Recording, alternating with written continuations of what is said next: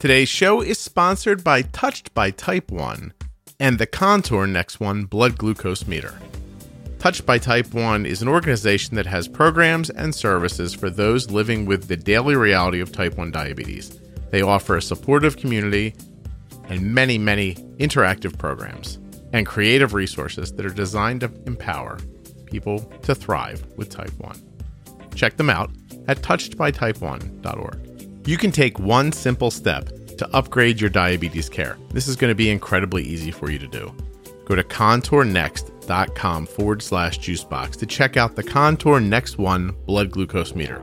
This is the same meter that my daughter has been using for a while now, and it is absolutely the most accurate, easy to transport, easy to use, bright, lighted, good test strip blood glucose meter that I've ever held in my hand. contournext.com/juicebox. It's even possible that what you're paying for your meter and test strips right now through your insurance company, so subsidized by your insurance company, that could actually be more expensive than just the cash price of the Contour Next One blood glucose meter, and that in itself is worth checking into. contournext.com/juicebox. There are links to the advertisers right there in the show notes of your podcast player, or they're available at juiceboxpodcast.com. But if you can just remember contournext.com/juicebox and touchedbytype1.org, well, then you've got all you need.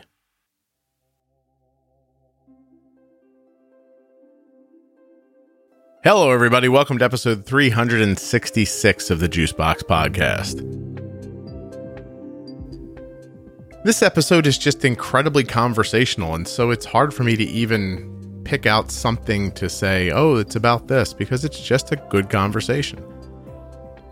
There's a D mom named Kelly, and she has a child with type 1 diabetes. It's just a good conversation, and I think you're going to really love it. So this is me and Kelly.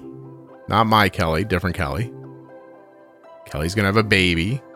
At the time of this recording, she knew the sex of the baby, but hadn't told her husband. I think she tells me at the end what kind of a baby it's going to be. You know, there's only two kinds, right? You could have like a boy baby or a girl baby. They come out either or, usually.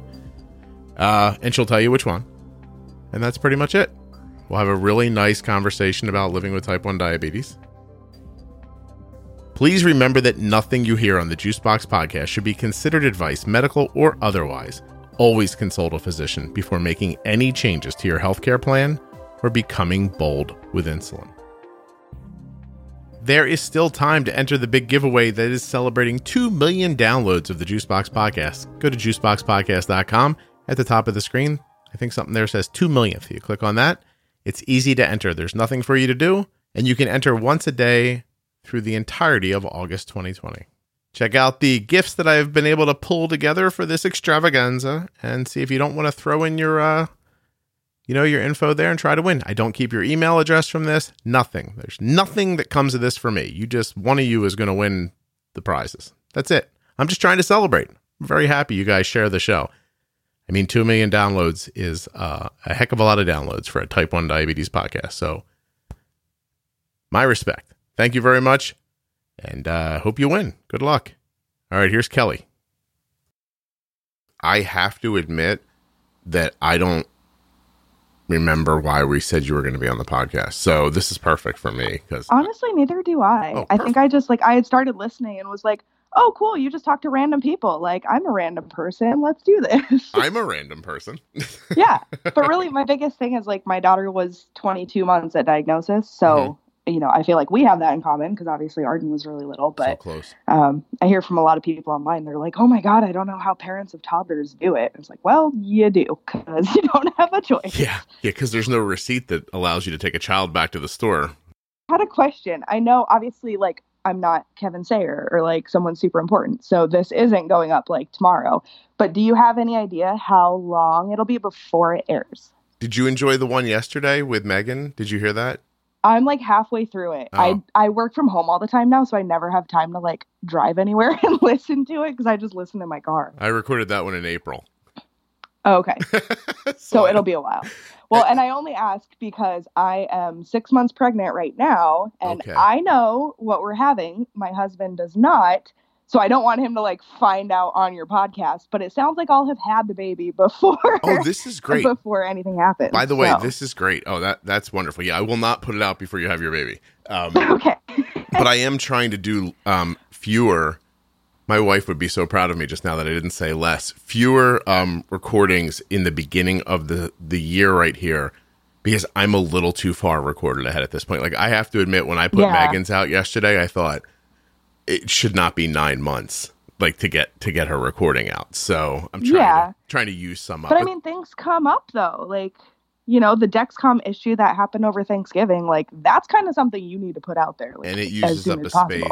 Thank you for understanding, Kelly. I appreciate this. Yeah, also, totally. You're making me uncomfortable because women named Kelly are not that frequently nice to me. So, I'm sure she loves you. She stuck around. I mean, where's she gonna go? The kids look like Or your podcast is finally making some money, right? She's like, no, I can't go now. The guy's finally bringing in a couple of bucks. Right. No. So anyway, why don't we just do this? Everyone, this is Kelly. Let's just keep talking. Kelly's daughter, tell me your daughter's name. Alexis. Was diagnosed when she was 22 months old. How old is she now? She turned 3 yesterday. Oh, so we're a little over a year and 2 months. Yeah, a year and 2 months, exactly. And in the middle of figuring out diabetes, I'm starting to feel like you didn't get pregnant on purpose with this baby, did you? Oddly enough, we were like about to start trying like the month that she was diagnosed. Mm-hmm. And then obviously stress just did its thing and kept that away. Right. But yeah, we kind of got a better handle on things and figured, we'll keep going with this. Look at you. Very nice. But this is the last baby we're going to be having for sure. The one that so you're 6 months pregnant now. The one you're pregnant with right now is how many babies for you? It'll be baby 2 and final. Yes. I feel like 2 is a nice number. Yes, it is. It really, as last night Arden was, doing her homework, and I'm like, oh my gosh, if there was another kid still that was younger, like what would we do? Yeah. You know what I mean? Like I'm right now looking at her at 9:30 at night thinking, just go to bed. I don't care what grade you get. Please, I'm tired. Like just we're still a ways off from like dealing with school and stuff, but it is like, it's kind of nerve-wracking, like purposefully bringing another child into the world after you already have a type 1 diagnosis, like I know a lot of people that have multiple children, but 1 or even 2 or 3 of them were diagnosed like later. Yeah. You've already got the kids, but we're like, we had type 1 with our first kid and now we're still consciously doing it again. Yeah. So that's what I was going to say is that you didn't get like, I have 6 kids and now one of them has diabetes. You're like, I have 1. No. We're going to make another one on purpose now.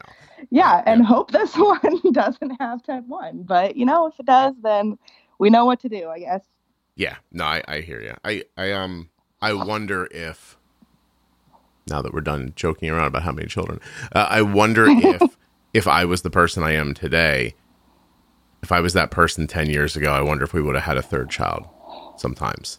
So that person then couldn't have imagined being not completely dumbfounded 24 hours a day by diabetes. I just felt like I was going to be like that forever.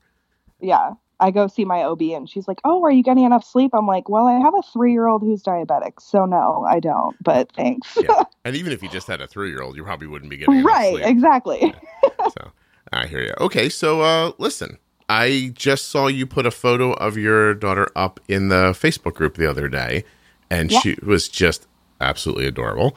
Thank you. Was that for a birthday or who were you celebrating? Yes, that was her 3rd birthday yesterday. Okay. Oh, yesterday. Yeah. Very nice. This might be the episode title. Happy birthday. How is it having a 3-year-old with diabetes? What's her level of understanding of what's happening with her life day to day?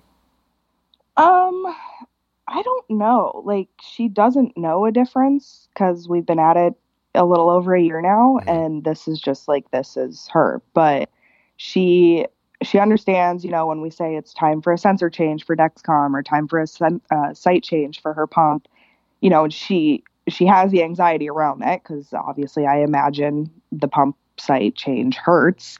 So she doesn't love it, but, she understands. She knows when we tell her, like, hey, you got to sit still so we can dose you.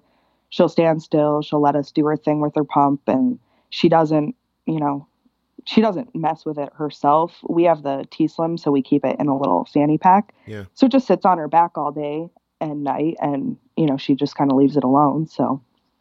And she doesn't pull at it. I wonder if that's a boy to a girl thing. Because I was just talking to somebody the other day. It's like, my son won't leave his stuff alone. I was like, I wonder if that's how. I'm sure there's girls who don't like it either. Yeah, it's either that or just like I said, she was so little. Like, we got Dexcom about 7 weeks after diagnosis, so she's actually had that just about a full year at this point. Mm-hmm. And I mean, at 2 years old, you don't know a difference. So I guess either, the kids are gonna pull at it because like this is not natural, right, or it's just a part of them now, and yeah, no she just kidding. leaves it alone.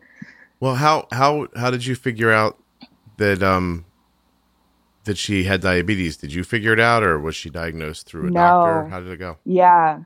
I mean, it was the totally typical Google symptoms of everything, with the difference of a 2-year-old's not going to tell you they feel dizzy or they don't feel good or a stomach hurts or something. So, it was probably, it was November 6th was when she was diagnosed. So we're like a week past Halloween. Mm-hmm. And of course it was the first Halloween that she was like running around and actually trick-or-treating and getting to eat most of the candy and have fun with it and stuff. And, looking back on photos now, I can tell she was super skinny, but you don't see them losing weight right in front of your eyes when you see them every day. So looking back, she definitely looks sick, but she seemed to feel fine. And I'm thinking, cool, I got the only 2-year-old in the world who's like eating anything and everything we put in front of her. Like, we're doing something right. But no, she was just starving. So yeah, she was eating a lot. The biggest thing was like she would pee through her diapers, like even the overnight ones that are meant for like crazy thickness and stuff. Like, nothing was stopping that. She'd wake up in the middle of a 2-hour nap or the middle of the night and just yell for water, which, we live in Arizona. It's hot here. I figure, okay, like she just is thirsty. Mm-hmm. And I didn't know anything about it, so I didn't even think to Google the symptoms. I took her to her pediatrician at one point thinking it was a UTI, and the nurse practitioner, who I don't see anymore, had asked briefly, does diabetes run in your family? Nothing else around that. And I'm like, no, that's a weird question. And that was it. Like, no finger poke, no further why she was asking that. Just, that was it. Right. And they gave her I think an antibiotic or something, saying, well, I don't think it's a UTI, but if it is, this will clear it up. And a week later, she's doing the heavy breathing, like super lethargic, just not wanting to get out of bed, didn't eat anything that day. Took her to the babysitter anyways, because of course we all had to go to work. And then by like 5 o'clock that night, I'm taking her to urgent care because something weird's going on. And yeah, I mean, after 10 minutes in urgent care, the doctor's like, okay, we're gonna do all these tests to rule different things out. And of course she starts with a heel stick because I think she knew and just didn't want to freak me out. But get that number back, it was like 480 something, which I'm like, cool, high score. I don't know what that means. Finally, and she's things like, are turning around for us. Yeah, she's like, well, it really shouldn't be over like 150 considering she hasn't eaten anything all day. I'm like, oh, okay. So after a couple minutes of crying in the doctor's office at urgent care, she's like, okay, now you need to pull it together and you need to take her straight to the children's hospital. Don't stop for anything. Just go. Like, we'll call ahead and let them know. And so, yeah, we took her in, and 2 days in the PICU and 2 days on the general floor, we're sent home with our new life. Yeah. Hey, listen, I'm just realizing something. Do you spell your name one way and pronounce it a different way? No. No? Do you know your Facebook page says pronounce his name Keeley? Oh, really? Yeah. No, I had no idea. That's weird. Okay, fix that. I will do so. I'm like, here's what I was thinking when it popped up in front of me. You're finishing up your story, and I'm just checking, because your kid really is adorable. So I'm going to look at a picture of Alexis right while you're talking. And I'm looking over, it says, pronounce his name Keeley. And I was like, am I talking to a lunatic who spells their name Kelly and says Keely? And I should know that if I am. Definitely Kelly. Oh, yeah. That's how your wife spells it too, right? Kelly. Yeah, I believe there's like two ways to spell Kelly. Yeah, there's multiples, believe me. Stop it. There's Y and IE, and IE is crazy. All right? Yeah. So, I've seen just I too, which is kind of cool, I guess. Oh, my gosh. Yeah. Bedlam. But yes. But okay. All right. So I just wanted to make sure you weren't nuts. And now that I'm more comfortable that you're not, I want to know a little more about your experience being diagnosed because, and this is tough because, you know, I think at this point the podcast is well listened to enough around the country and other places where if you say something off color about your children's hospital, they might hear it. So right. I don't want you to do that. But I've been to Arizona to talk. Yes, you have. Right. And I know the difference between people complaining to complain, like, you know, jumping on the internet to say something they don't like because they want to get it out, or saying something when you bump into something and hearing very similar stories over and over again that seem like they have more than a grain of truth to them. Is there an issue with how you guys are assisted? Like what, or did you feel good about what you got from the hospital when you were leaving? And how was it proven out over the last year?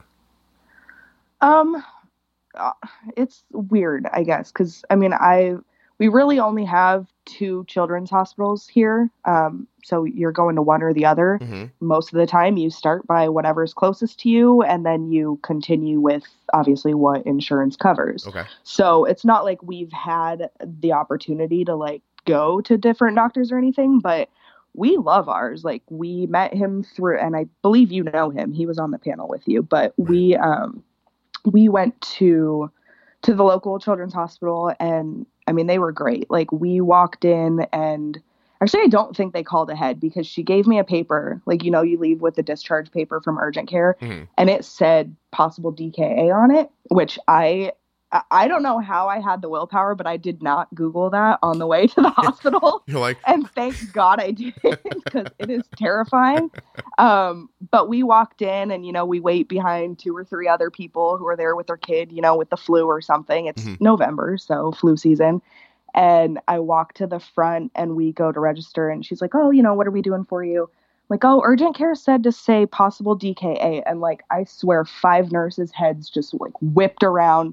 They're like, how old is she? And I said, almost 2. And they're like, oh my God, that's too young. And I have never seen them move so fast. Like, we cut every line. They moved really quickly. So the hospital itself did a phenomenal job and, you know, explaining things as you go.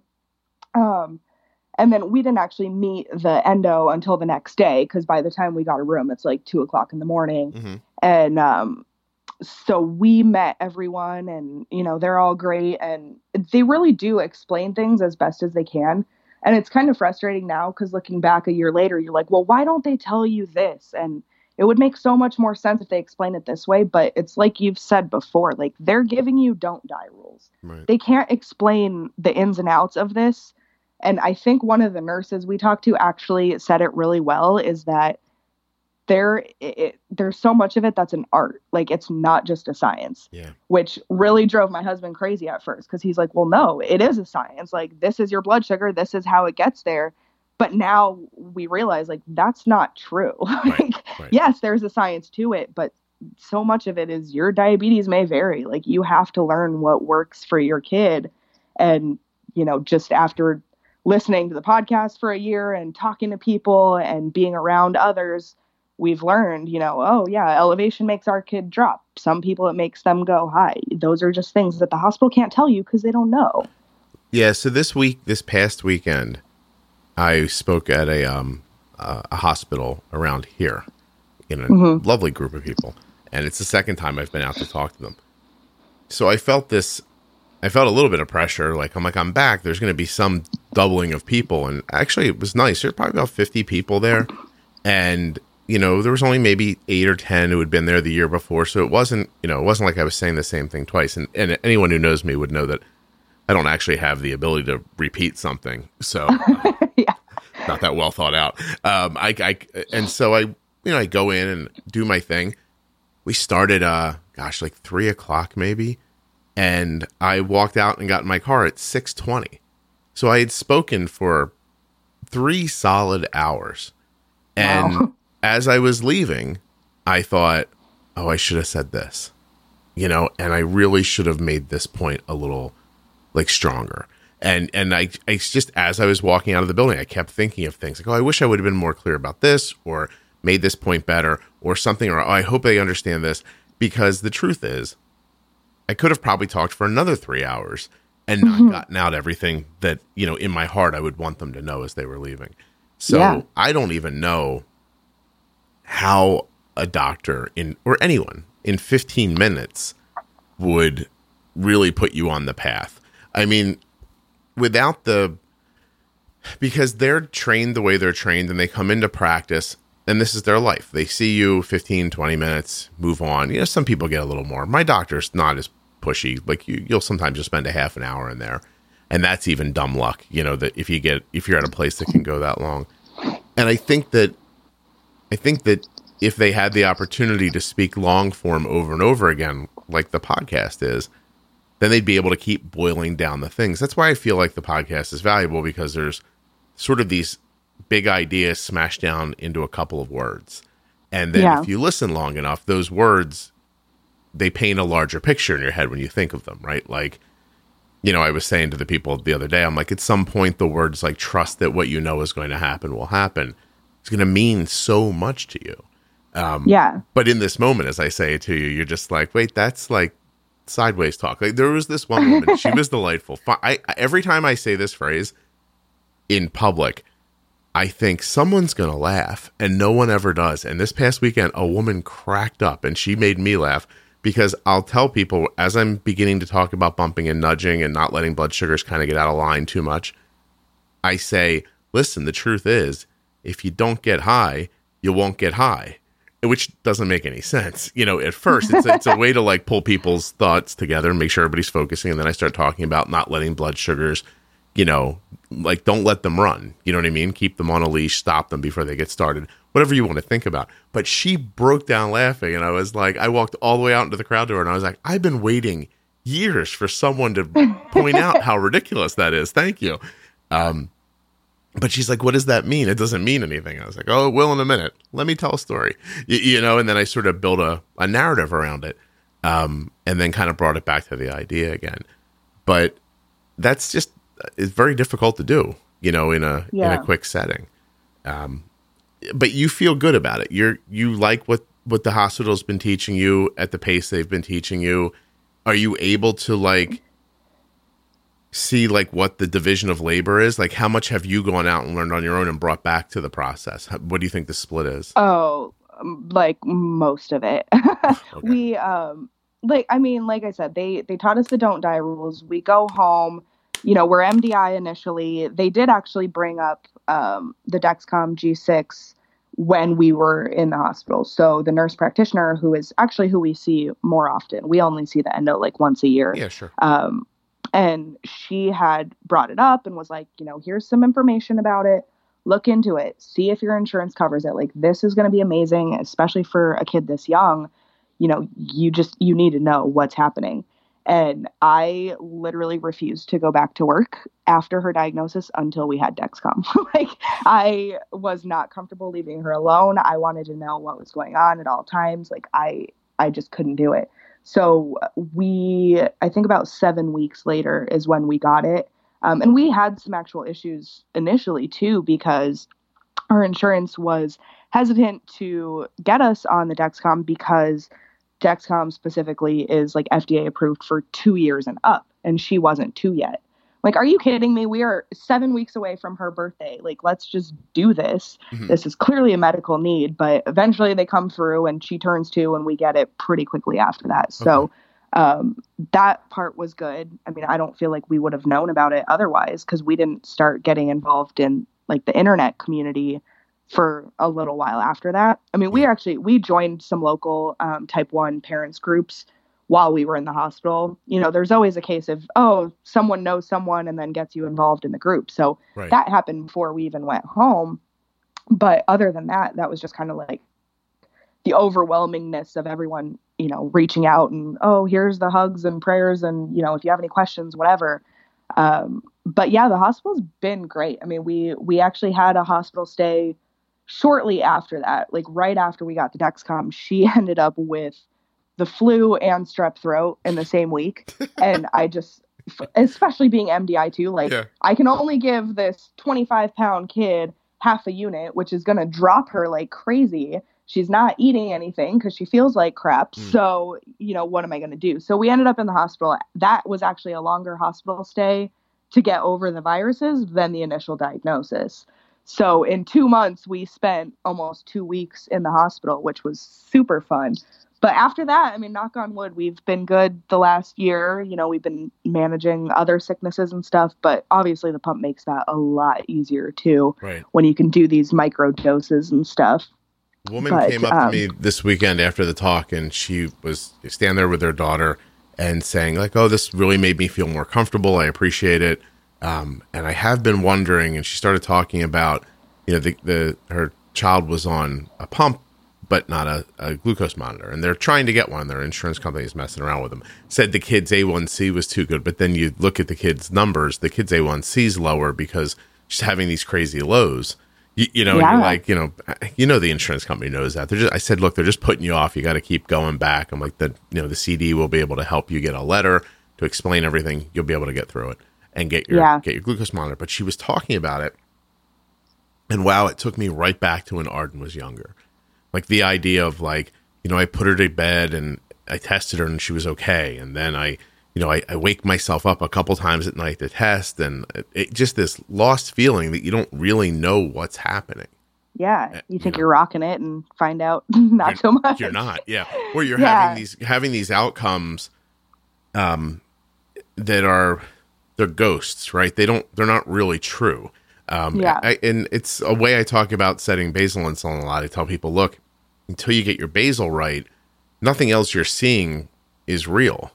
You don't really know what your pre-bolus time is. You don't really know if your insulin to carb ratio is right or your action time is set up correctly. All these other things that you really need to understand about how the insulin works. Because if the basal's too strong, you may be bolusing, your ratio might be off and be low, but it won't matter because you've got way too much basal. And, these ghosts, you have to, first the baseline has to get set before you know what you're seeing. And she's like, she said, I don't know what to think. Like I test her and I see a number and I don't know what that means. Like it seems okay for the moment, but what does it mean after that? And I was like, I don't know. But you just took me she put me right into a time machine and took me back to a time where I felt absolutely freaked out most of my life. You know what I mean? So. Oh, yeah. Yeah, I can't imagine like some of you parents with the older kids who did it, with a toddler without having a Dexcom or something like that. Like that is terrifying.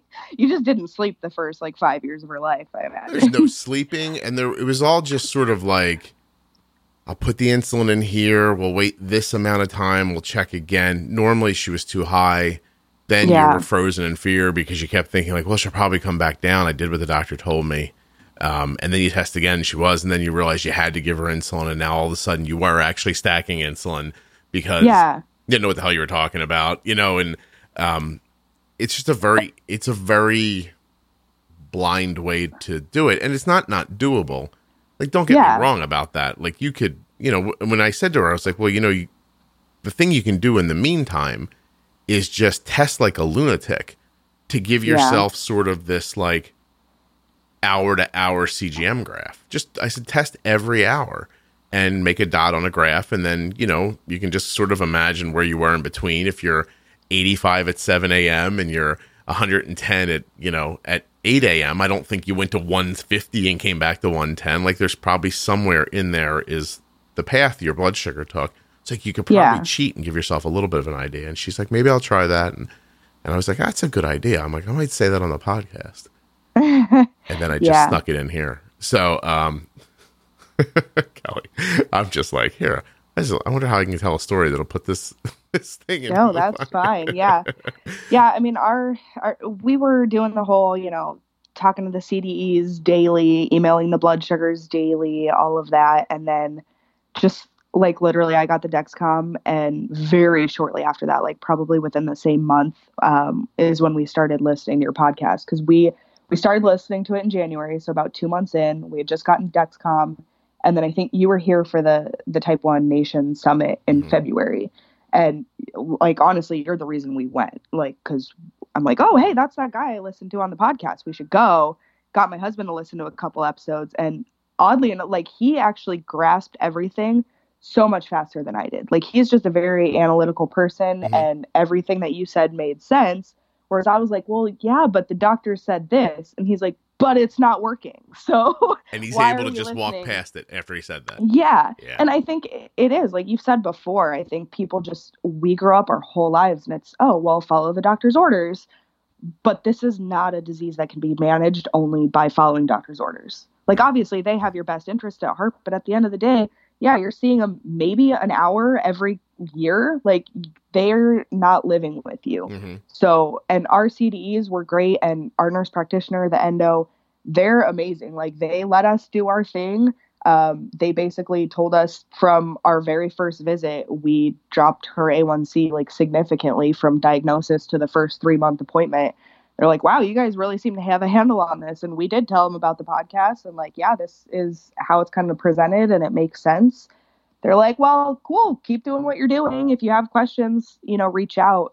So even now, we had an endo appointment in November and got her A1C back, and it had gone up a little from where it was, but still in a good range. And she's like, yeah, maybe these are some of the changes I'd make. These are the most recent graphs I'm seeing on the pump that's, showing something off. We'll try this. And then she's like, hey, FIASP was just approved for pump use. Is that something you guys would be interested in? Like, yeah, sure. We'll be the guinea pigs. So, they've used it with other pediatrics, but not someone as young as her. Okay. And they're just like, well, you guys have a good grasp on it. So if you want to try it, I trust that you guys, know what you're doing, and we'll stop it if need be and go back to Humalog or whatever. So that's working out. It's just, the whole thing is, it's a lot, but once you kind of know what you're doing, which is weird to say because people ask like, oh, how's that diabetes thing going? You have it under control? I love it when they say no. Yeah, like there is no control, but she's alive and well, and we're not pulling our hair out every day. So it's like you lost your dog. Some days are better than others. Isn't it like you lost your dog? They're like, Kelly, did you find your dog?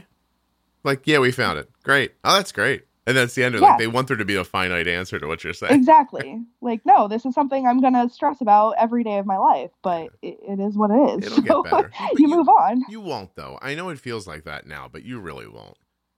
I'm just terrified for the puberty years, because that's the only thing that I see online that people are like, oh, the only thing worse than dealing with a toddler with type 1 is dealing with a hormonal teenager with type 1. Let me see if this makes you feel better, okay? So I'm just jumping back here to 3 a.m. So it is noon here right now. Arden's blood sugar, 3 a.m. was 110. At 4 a.m. it was 89. At 5 a.m. it was 79. At 6 a.m. it was 70. At 7 a.m. it was 76. Then 71, then at 9:30, 97, 10:41, 84, and it's 91 right now. So, awesome. And Arden, I know one day she's going to I'll be dead, right? But she'll go back and listen to this podcast. She's going to be like, I think the thing my father talked about the most on that podcast was my period. And right now Arden has her period. So, it's not doable. You know what I mean? It just really is. It's an abstract idea with a concrete answer, which is your body has a need. You fill the need. It needs a certain amount of insulin. You put that insulin in.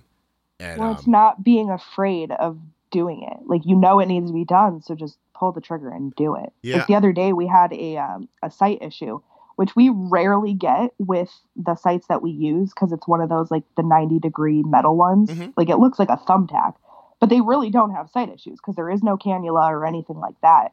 But I think it was a case of like the adhesive had kind of pulled up a little, and I just don't think the needle was in far enough. And she's going up, going up. She had eaten, so I'm like, okay, this is kind of a strange high, but whatever. She hits high on Dexcom, and I'm like, oh my God, what is going on? And I told my husband, he's like, well, pull the site, give her an injection. But I had just pushed like 2 units into her pump. I'm like, well, I don't know how much of that she got. Like, I'm scared to give her another whole unit via injection. And he's like, so what? Do it and we'll have a juice box. Like, we need to do this. I like And your sure husband. enough, That's what I was no, gonna say. he's great at doing this stuff. And he's just like, it needs to get done. So we give her the injection, which she hates. I mean, we come at her with a syringe now, and she's been on a pump so long. She's like, get that thing away from me. But, she gets the shot, and within 10 minutes, she's back down, 380, 200. Like, we were having 60-point drops in 5 minutes. I'm like, oh, crap, maybe we should get some juice going now. And yeah, we nailed it. She had like half a juice box and I think a couple pieces of fruit snacks or something. And like she rounded out at 97 within 30 minutes. Like, it was insane. Right. How quickly it worked. Well, so by the way, Arden just texted me and she's like, it's lunchtime. And I said, are you hungry? And she said, not really. My stomach hurts. And I said, okay. I said, okay, well, so I'm thinking about her lunch, right? There's stuff in there she's not going to eat if she's not feeling well. But there's 2 chocolate chip cookies in there. And there's a bagel and popcorn and all the carbs. grapes and cherries today. I teased her the other day. I was like, Mom bought you cherries out of season. I don't love you enough for that. They're very expensive out of season. I would not have bought them for Seriously, you. Yeah. I was like, she obviously either A, does not care about our money, or B, really loves you more than I do, because I would not have done that. And so I'm joking with her. So she got in that. So what I just told her was, look, let's just do 40 carbs for now, right? Because there's...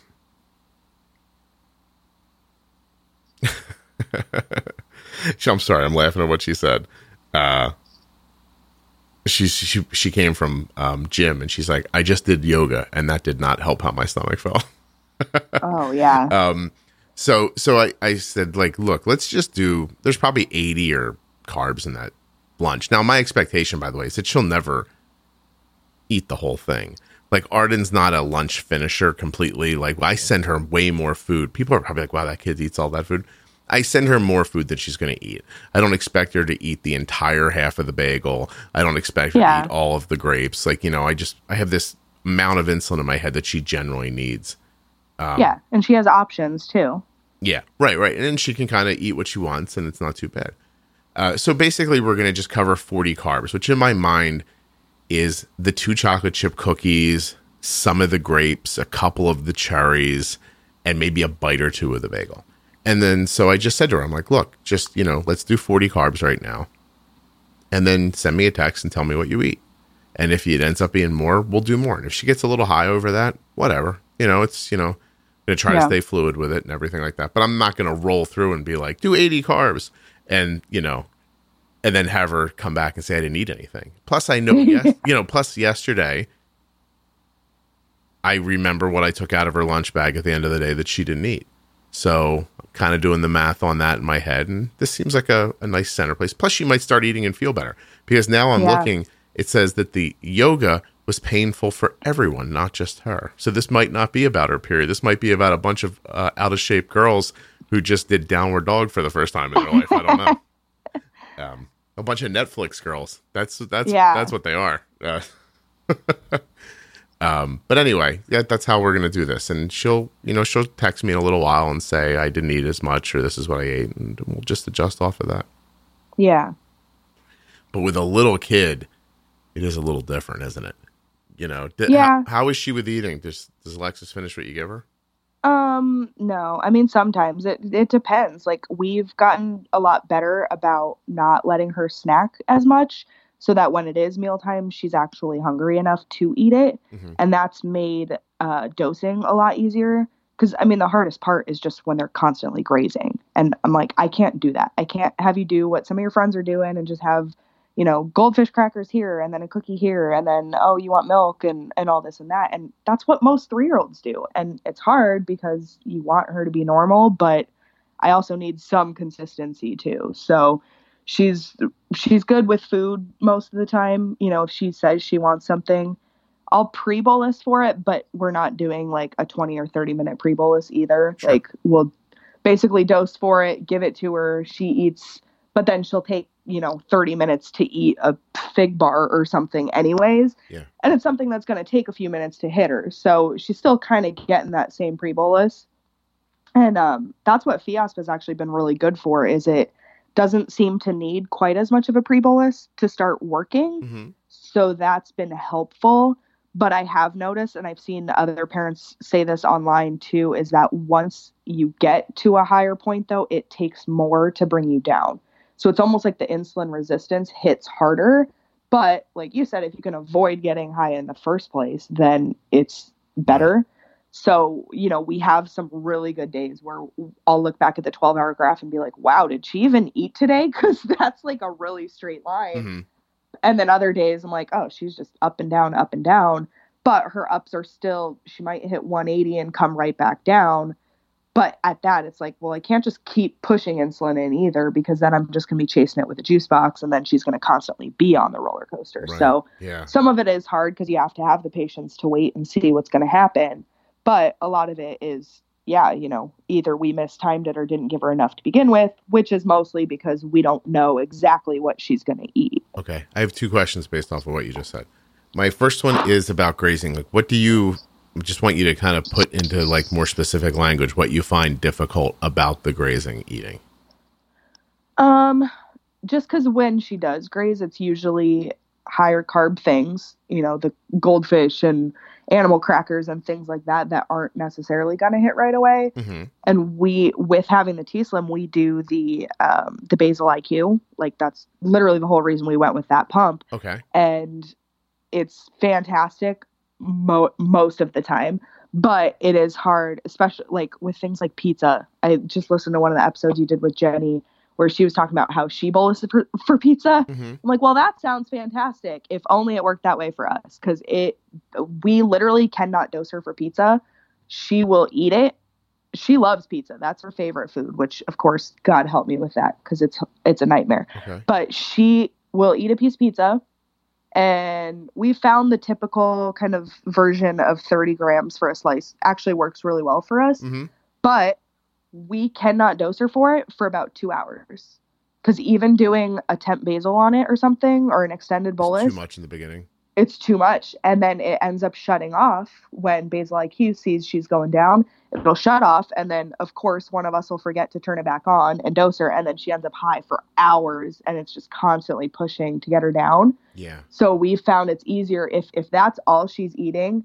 So usually if we give her pizza, we try to give her either like a sugar-free juice or water or something like that that's not going to immediately affect her. Mm-hmm. We'll give her a piece of pizza, and then I'll set an alarm on my phone for an hour later, and I'll check Dexcom and be like, okay, has she started trending up yet? And if she has, then I'll put in and do the extended bolus. Because if we do it too soon, it just shuts off, and then we're screwed the rest of the day. But usually it's been working out better to do it that way. Okay. But that's kind of the same thing with grazing, is if she's eating these carb-heavy snacks, then it's like, well, do we just do a temp basal to kind of blanket cover all of it right now? And sometimes that does work. But if she's eating something that may not hit her for an hour, then same issue. The temp basal is going to bring her down. It's going to turn off. We're going to have to give her a juice box to bring her back up just in time for those heavy carbs to hit her. And then we're dealing with highs again. Okay. Trying to think of when this is going to air. I'm getting good at looping. So, Yeah. So there's ways to trick it and, I saw somebody wrote an article recently and they said, these algorithms are best if you leave them alone and let them do their thing. But I don't. And you're like, yeah, right. Yeah, I'm like, I don't agree with that completely. I get what they're saying, but there's also a way to jump in and out of the algorithm without it messing things up in the future. You just sort of have to be like thoughtful about it a little bit. And I find that if the algorithm lets her get past like 150, then I have to shut the algorithm off. And then I come in and I handle it the way I would handle it without that. I'm aggressive with it. I push it back down very quickly again. And then as she gets to about 140, 130 diagonal down situation, I let the algorithm take back over again, because I have so much, the idea is that I have so much insulin going in that moment that when the algorithm tries to take away the basal for the next hour, it won't matter. Like, so yeah. I've got my 140 diagonal down, which I want to be 80 again. It's going to see the 140 diagonal down and be like, take all the basal away. And I'm like, I tricked you. I already have insulin in there to cover that basal. So I'm learning how to like stop an arrow up by shutting the algorithm off. I'm also learning how to stop them from happening ever by balancing absorption times with carb. And that's what I wanted to ask you about the basal IQ. Does it do that? Can you tell it, I don't know, this is a meal that has 50 carbs in it, but I believe that 20 of these carbs are going to impact greatly over the first 2 hours. I think 20 of these carbs are going to really impact over 3 hours. And I think 10 of them are going to impact over 4 hours. Can you split the dose up like that when you tell it, or does it not allow Not that? really. I mean, you basically have to do it in your head and then tell the pump what to do. So, I mean, we'll kind of do that on our own anyways. She likes these, like for her breakfast, 9 times out of 10, she wakes up and says chocolate milk and bar, which is like these chocolate protein shakes from Costco that she's obsessed with. Those will raise her immediately. Mm-hmm. And then she likes these like Fig Newton bars, and she'll eat one of those. And combined, it's like 38 carbs. Okay. So we'll put that in. But I'll usually do an extended on that because I know the chocolate milk's going to hit her right away, and she drinks that real quick, like within 5 or 10 minutes. But the bar, she kind of takes her time eating, and it takes a while to hit her. So I can usually do like, okay, well, we'll say 50% up front because they're both roughly 20 carbs.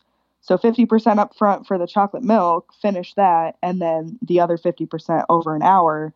And then if, she starts going up faster than I anticipated or whatever, we'll throw on either a temp basal or just stop it all together and just give her the rest of the bolus. And that seems to work pretty well too. It just, some of those things, we're used to dealing with on the daily, and she usually wakes up in a good range. Like our overnights are pretty fantastic. So that's why I feel like her basal's rate, it just, as soon as she eats something, it screws it up because I never know. Is she going to drink all this? Is she not? So that's why I've started doing the extended on some of those meals too, it's just easier. At least then we can take it away if she doesn't actually eat it. Right. And we talked about this weekend too. And I said, that's one option. What you just said, to create an extended bolus and take some away if they don't finish it. I also am a fan of, for small kids, pre-bolusing an amount that you can be certain they're going to eat, even if it's only a few carbs. And then maybe get it moving. It stinks a little bit, but while they're eating, maybe you make 2 or 3 small boluses throughout the food where you're like, all right, 10 more carbs definitely just went in. Yeah. And, like that kind of thing. And that way you get enough of a pre-bolus to stop a spike, and hopefully you can get the rest of it in there and get it active before the food has a chance to take over too much. Yeah. And that is a lot easier when you're on a pump because you don't feel like, oh, crap, I have to give them another shot for this. Like when we were MDI and we started listening to the podcast, before we had the pump, it was ridiculous because she was getting probably 12 to 15 shots a day for a 2-year-old. But it was working, right? Yeah, I mean, still not as well as it is now, obviously, because again, the best we could do was half a unit. So, we give her half a unit, but then we'd have to give her juice because we know that's going to bring her too low. But also our idea of highs and lows have changed in the last year as well. I mean, we did your trick with like, oh, lower your alarms so you react sooner and all that. So right now, my alarm like overnight for her is set at 65 because she doesn't ever just drop at night. If anything, it's a slow decline. So she'll hit 65. I'll wake up when Sugarmate calls me and then go up, give her a sip or 2 of juice, and she'll coast and ride it out the rest of the night, which is perfect. Okay. But then during the day, I have it at 70 because if she's falling, which is something you should bring up to Dexcom, and I know other people have said this, with the Follow app, it would be amazing if we had the same notification of the double arrow down and the double arrow up, because I don't get a notification until she's at whatever arbitrary number I've put in there. Mm-hmm. But if she's falling, even if she's at 200, I still want to know if she's falling real fast because can we catch it maybe before it hits a low? Yeah, that's a great idea. Yeah, and that would be great. I mean, it works if we're home with her because we just hear it on her phone anyway. and can do something about it. But if she's with a babysitter or something, it's, hopefully she catches it and does something with it too.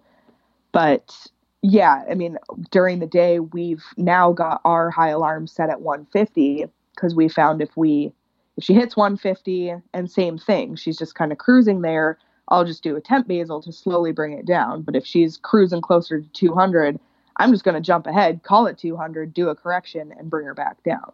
Because we obviously mistimed or miscalculated something at that point, and then she's good. But before, I mean, we were having a high alarm set at 300 because we basically had to have her at 300 before we gave her even half a unit for a correction or it'd just drop her too hard. Well, that's all going to get more as she gets bigger. As she gets bigger. Yeah. Yeah. Yeah. You got to just fatten her up and get her to go. Yeah. Like, look, can you get taller and gain weight, please? Yeah. I mean, she's like 40 pounds now, just about, and it's already getting easier to do that too. But again, the pump is just so much easier with that because you can manipulate the basal to do what you need it to do. Yeah. So I do a lot of temp basals just to help kind of round it out because I do feel like that gives it a better rolling graph as opposed to just the crazy spikes and stuff, the ups and downs. But then I think you've seen both my husband and I, and now my mom have all worn a Dexcom for 10 days. Okay. And so that brings so much more clarity and understanding to the parent. I think it should honestly be required that every parent wear a CGM. Tell me what it did for you. You just have no idea. Like I'm sure everybody's tested their blood sugar before and you're like, oh cool, 95, 110, whatever. Like that static number doesn't tell you anything, So when we wore it, it was great because I actually found my numbers tend to be a little higher than my husband's. So I'm probably on the way to pre-diabetes at some point in the next 10, 15 years. But it just, it shows you, I think I had a bowl of cereal at one point, like Cheerios. It wasn't even anything crazy. And my blood sugar rose to like 165 and sat there for 4 hours.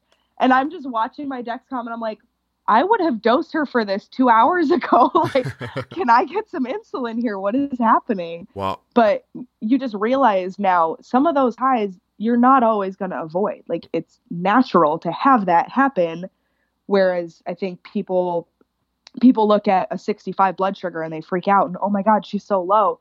She's not. My husband rode at 65 all night long one night and that he didn't feel any different. He went to bed, had a great night's sleep, woke up and was fine. Like that's just his normal. So a couple things. First of all, there are plenty of people right now who know this that are just like, I hope he tells her.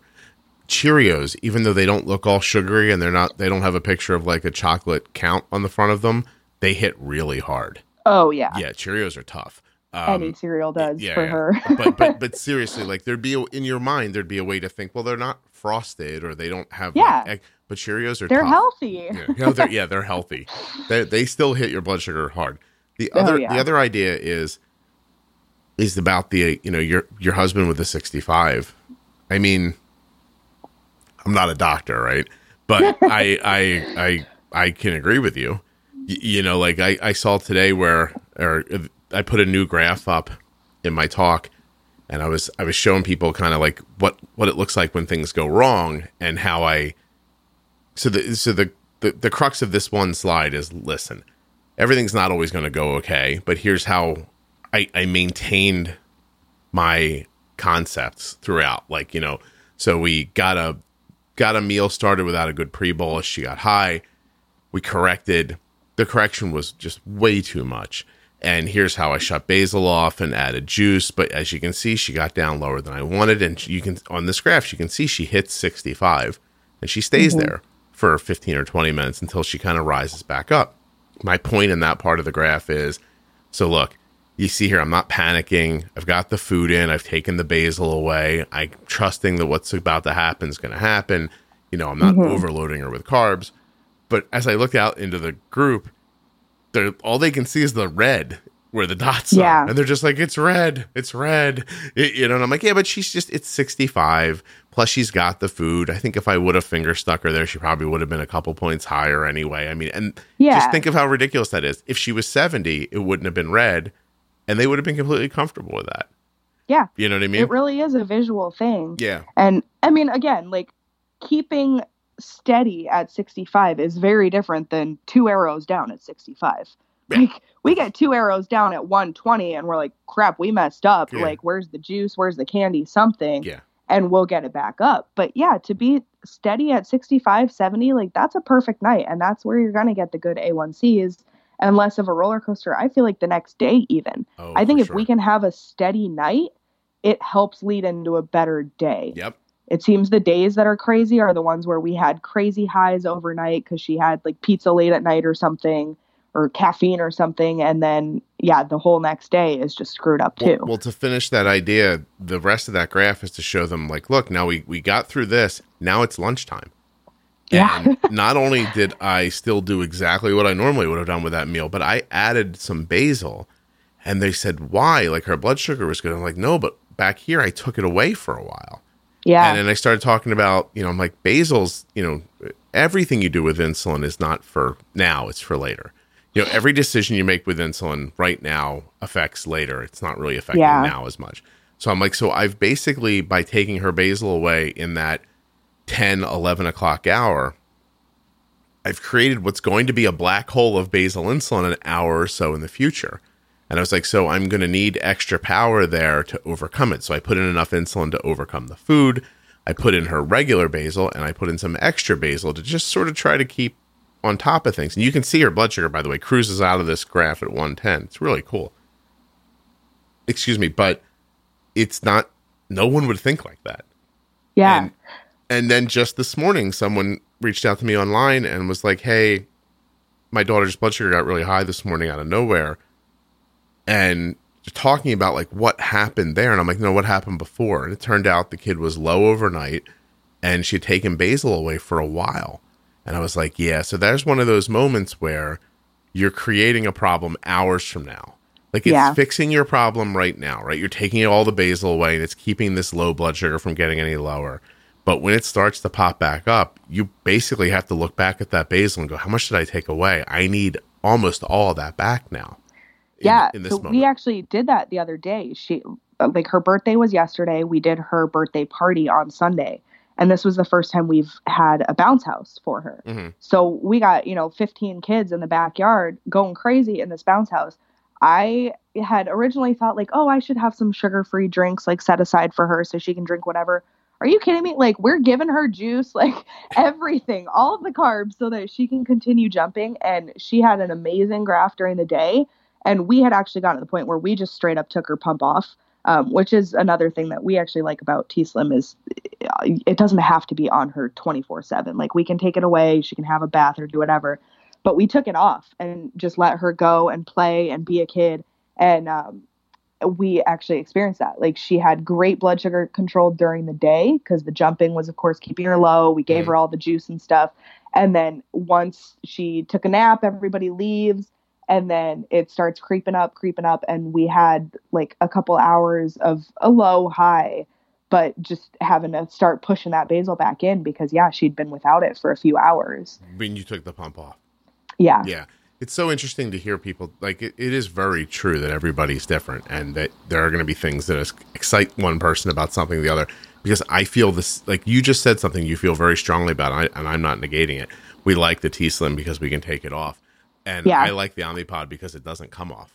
Yeah, exactly. Because I don't want it to come off. I feel like I'll be in that position when she's older and doing sports and stuff. But honestly, right now, too, it's so big on her little body. Like 40 pounds and like little stick arms. And she is tall for her age. So it's just, I don't think it would work. But I do really want to try it at one point. And I think, as technology gets better and stuff, we're going to be switching around anyways. Like, I'm not 100% tied to anything. Like, if someone's going to come out with better product, guess what? That's where we're going. Because she's 3. We're going to be dealing with this as parents for at least another, 23 years while she's on our insurance. And then from there.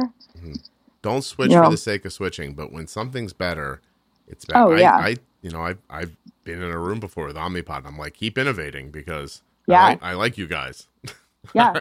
Well, and I'm really excited for like Control IQ just got FDA approval. I have no idea whether she's actually eligible based on her age or not, but I'm like our endo's great, and I'm sure he'll push for it too if he thinks it's going to be a good thing. Yeah. Maybe one of those like, let's give it 6 months and see if there's any bugs that need to be worked out before we try it on the 3-year-old. But I love the technology, and I feel for these newer parents too, because they are kind of scared, I think, sometimes because they are so reliant on it. But we'll do during the Dexcom 2-hour warm up. Depending on what she's doing, I may finger poke her once, maybe twice during that time period, just to make sure that what I think is supposed to happen is actually what's happening. Of course. But for the most part, yeah, like that's fine. I will say, I think that one of the biggest things, it's funny, my brother just moved back to town. Him and his wife were living overseas for the last 2 years. And they're in town now, and they're like, yeah, we're here. We want to learn how to take care of her. Where do we start? I'm like, I feel like if you had asked me that a year ago, I would have given you, all the rules that the doctor gave us.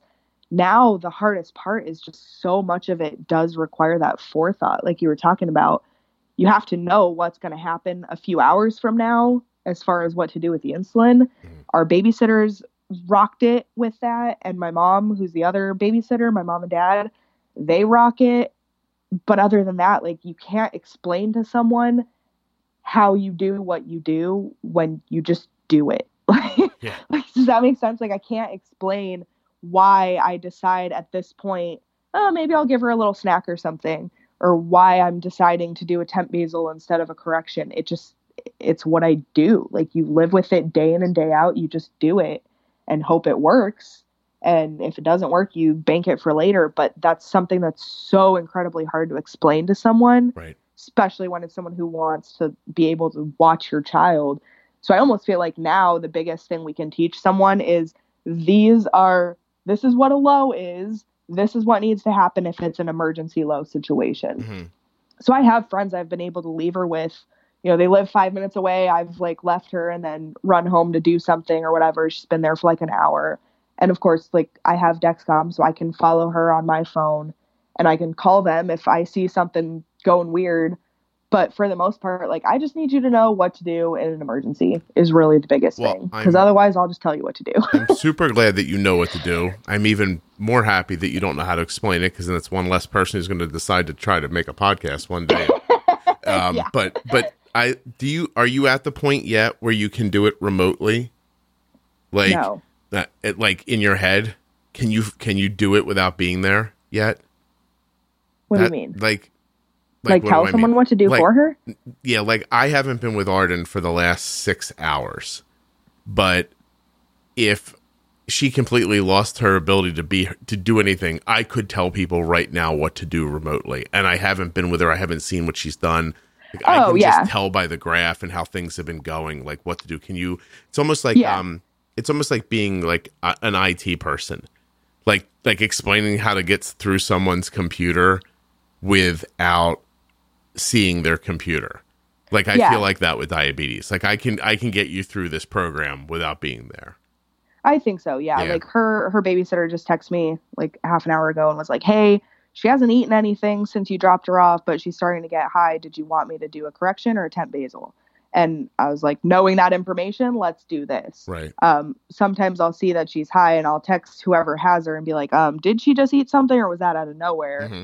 And they'll be like, oh, yeah, she just ate, but I didn't dose her enough or whatever. So generally, as long as I know why whatever happened, then it makes sense. But yeah, I mean, I can usually look at it and be like, oh, she must have eaten here or something. Except on those beautiful days where there is no spike, then it's like, wow, did she actually eat today? I don't even know. That's very cool. So listen, I'm thrilled for you because you've obviously come a long way in a year. I'm a little disappointed that you didn't tell the people in your life who wanted to learn about diabetes to listen to the podcast. And other than that, I'm feeling good about what we talked about today. Ooh, and Arden. Well, I have actually. My dad has started listening to the podcast. Oh, well, now I'm okay then. He's hoping he'll be caught up before my episode actually airs.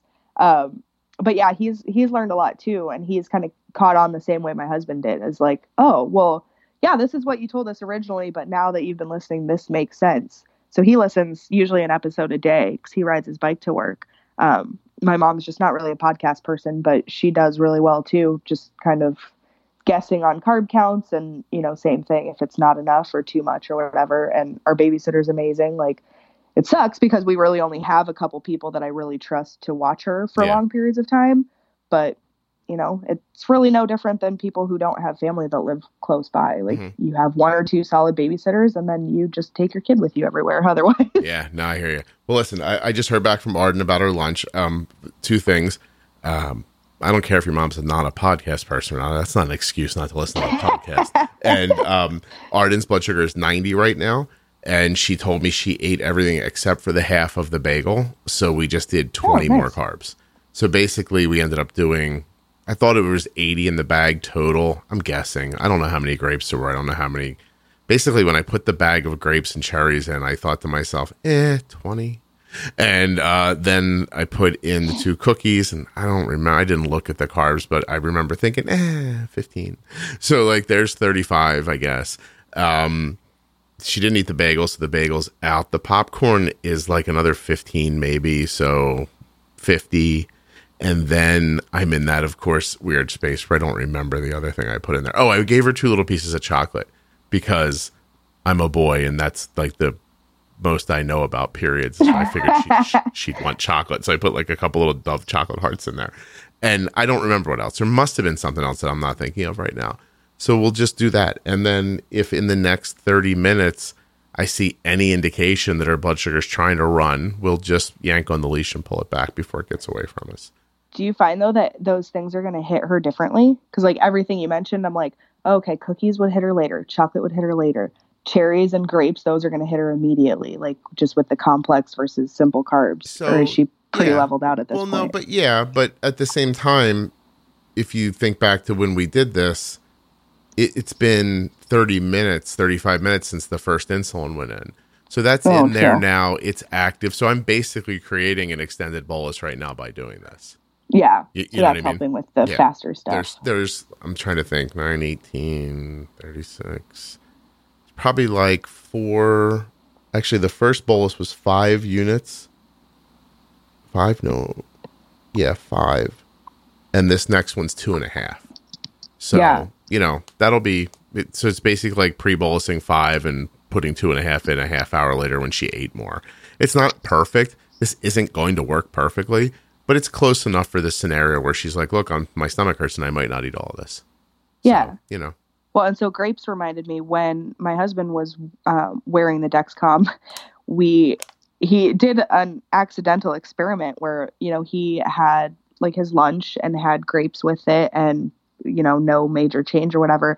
And then the next day he decided he was going to have just a handful of grapes with no other food. Right. And that shot his blood sugar up because they are like straight sugar, Yeah. And we realized like, oh, okay. So even in a non-diabetic person, like the food is basically working the same way. If you eat the simple sugars with complex carbs, it tends to kind of even them all out. Yeah.